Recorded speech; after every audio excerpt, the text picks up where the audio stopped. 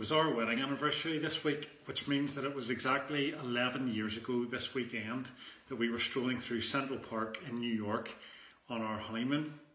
I have a really vivid memory of enjoying the heat and atmosphere of a glorious summer's day when a few gusts of wind began to blow. Almost immediately, we noticed lots of street sellers beginning to pack up their stalls. Without consultation or an announcement, everyone seemed to move simultaneously. The artists stopped drawing, the buskers packed away their instruments, and the busy path cleared of multiple stalls in only a few minutes. Of course, we continued obliviously strolling along in our shorts and t-shirts, but I decided to stop with one of the stall holders just to ask him what was going on. In fairly broken English, he replied, "Storm coming." The reality of an approaching storm seemed fairly difficult for us to imagine, yet just 10 minutes later, we were running down Fifth Avenue, taking refuge in some of the shops from pretty torrential rain. We were completely unprepared, but the locals were ready. How prepared are you for storms, suffering, and trial in your life? How ready are you for difficulty as a disciple of Jesus? This morning, I want to turn to Psalm 57, and together I want us to consider how we can both prepare for and respond to suffering and difficulty that comes our way in our lives.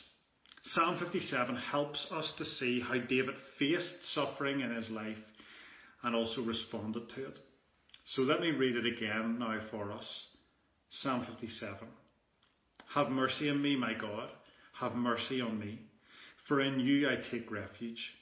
I will take refuge in the shadow of your wings until the disaster has passed. I cry out to God Most High, to God who vindicates me. He sends from heaven and saves me, rebuking those who hotly pursue me. God sends forth his love and his faithfulness. I am in the midst of lions. I am forced to dwell among ravenous beasts, men whose teeth are spears and arrows, whose tongues are sharp swords. Be exalted, O God, above the heavens. Let your glory be over all the earth. They spread a net for my feet. I was bowed down in distress. They dug a pit in my path, but they have fallen into it themselves. My heart, O God, is steadfast. My heart is steadfast. I will sing and make music. Awake, my soul. Awake, harp and lyre. I will awaken the dawn.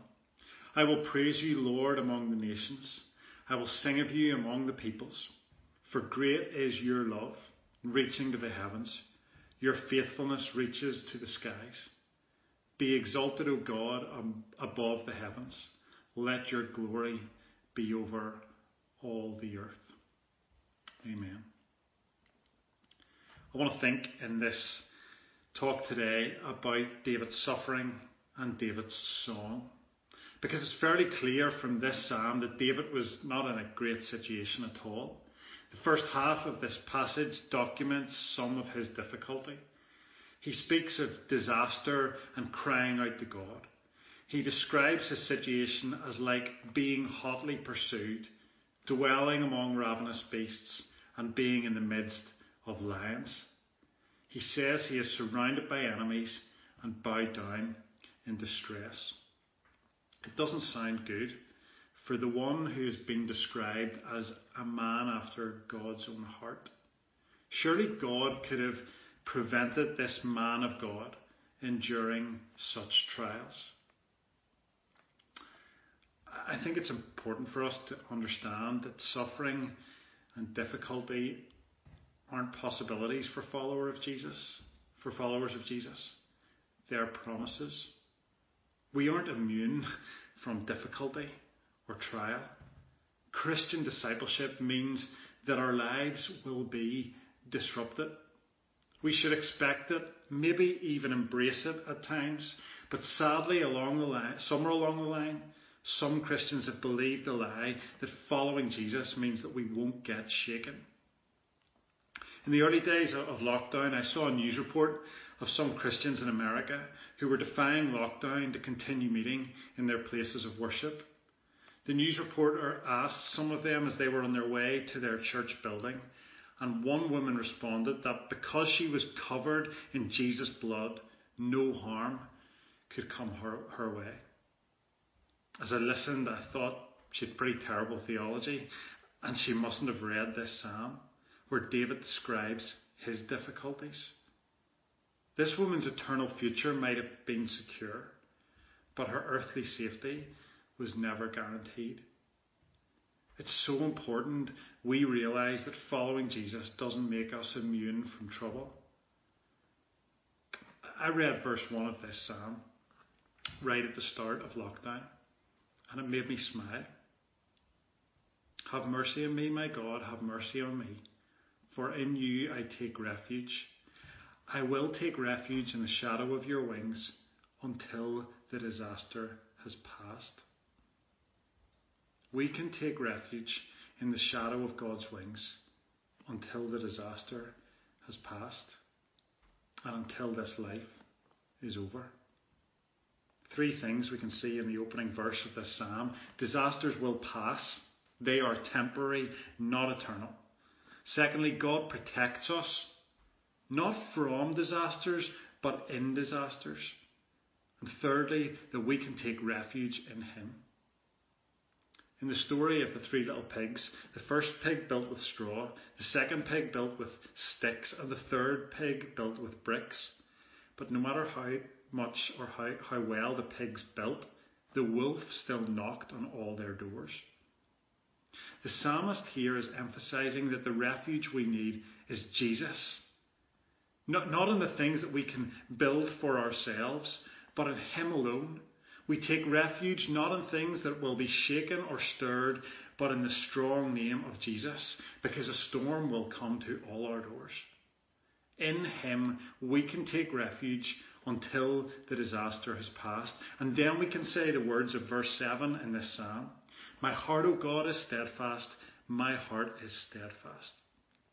Our hearts can be steadfast when our lives are built on the foundation of Jesus.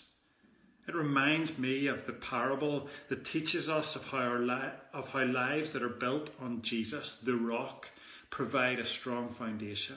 Not because of someone's expert building, but because Jesus is the unshakable rock that will last and stand forever. I love this quote from C.S. Lewis. God whispers to us in our pleasures, speaks in our consciences, but shouts in our pain. It is His megaphone to rouse a deaf world. I wonder if that has been your experience over the past few months. I wonder if God has been using His megaphone of pain to rouse a deaf world. I wonder if you've heard not only the whispers, but the shouts of God through the panic, problems and pain of these days. If you are experiencing suffering or difficulty or trial, look for refuge and relief in Jesus that will stand forever, and strain your ears to hear the whisper or even shouts of a God who is present in your pain. So the first part of this psalm documents David's suffering, but the second part of the psalm documents David's song. As David describes being surrounded by enemies and shares his suffering, I wonder what you would expect David to say about God. What would you or I have said in that situation? Stop the suffering, God. End the pain. Sort out the situation. Destroy my enemies. I don't know how you might have responded. But David's response is altogether different than mine might have been. And it's amazing. Look at verse 5. This is David's prayer it's actually in the middle of his description of all of his problems and trials. He says, be exalted, O God, above the heavens. Let your glory fill or be in all the earth. What a prayer. What a situation, first of all, in which to pray such a prayer. In fact, this prayer appears twice in the psalm, as David repeats these words in verse 11 at the end of the psalm as well. Even in such harrowing circumstances, David was a worshipper. His desire was that God would be honoured even in the midst of his suffering. So throughout this psalm, David is both describing his difficulty, but he's also expressing his devotion to God and letting his praise overflow. David's response to suffering was song. And while he couldn't choose his season, he probably would never have chosen the storm, he could still choose his song. And I know there's all sorts of conversation, concern right now about how loudly or frequently we might be able to sing together in a church building in the weeks and months that lie ahead. But there is absolutely no restriction to the hearts with which we can worship with. One of the most commonly sung worship songs over the last 20 years, certainly in churches in Northern Ireland, I think, is the song The Heart of Worship, or When the Music Fades. The song was written by Matt Redman, and it has a powerful backstory. The song dates back to the mid-1990s and was born from a period of apathy within Matt Redman's church. He says this: there was a dynamic missing, so the pastor did a pretty brave thing. He decided to get rid of the sound system and band for a season, and we gathered together with just our voices. His point was that we'd lost our way in worship, and the way to get back to the heart would be to strip everything away. So song stopped in this church at that time. The normal flow of worship was halted. Does this sound familiar to us? And Matt Redman goes on to say that initially there was mostly embarrassed silence, but eventually people began to sing a cappella songs, to pray heartfelt prayers, and to encounter God in a fresh way. Before long, they reintroduced the musicians and the sound system, but they had gained a new perspective that worship was all about Jesus. The lyrics of the Heart of Worship song describe what occurred. When the music fades, all is stripped away, and I simply come, longing just to bring something that's of worth that will bless your heart. I'm coming back to the heart of worship, and it's all about you, Jesus. How can you develop your devotion in these days? How can you fix your eyes on Jesus rather than your circumstances? How can you come back to the heart of worship amidst even restrictions and restraints? Because the rest of this Psalm 57 is an amazing song of praise. It ends with 4 verses 8 to 11, which are a brilliant declaration of worship. My heart, O God, is steadfast. My heart is steadfast. David says that he will sing and make music. Awake, my soul. Awake, harp and lyre. I will awake in the dawn. I will praise you, Lord, among the nations, he writes. I will sing of you among the peoples, for great is your love reaching to the heavens. Your faithfulness reaches to the skies. Be exalted, O God, above the heavens. Let your glory be over all the earth. Do you hear David's song in the midst of his suffering?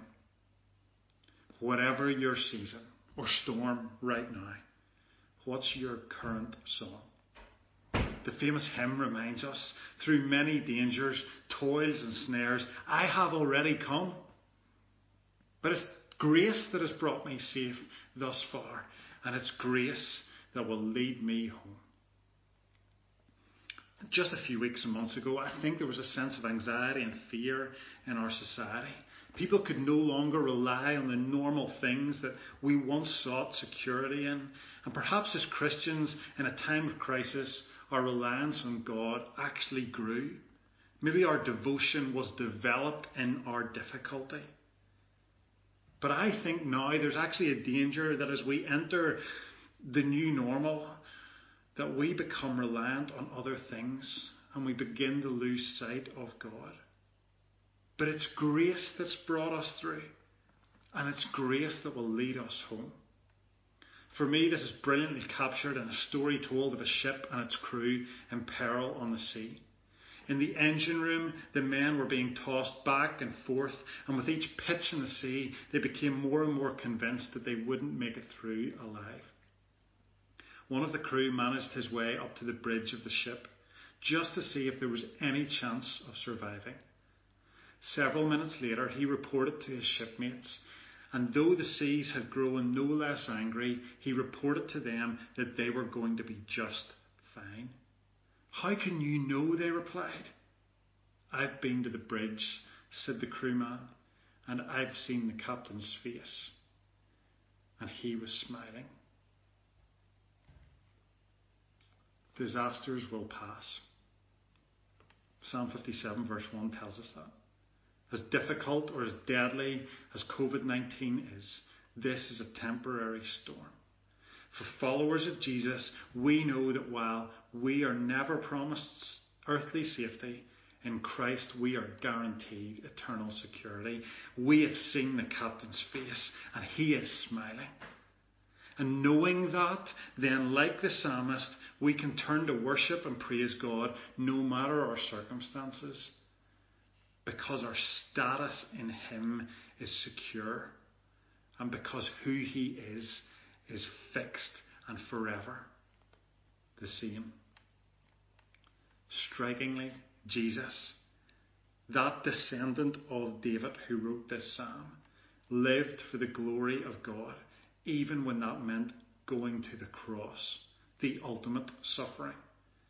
And he calls us to live for God's glory too, even in difficult days such as these.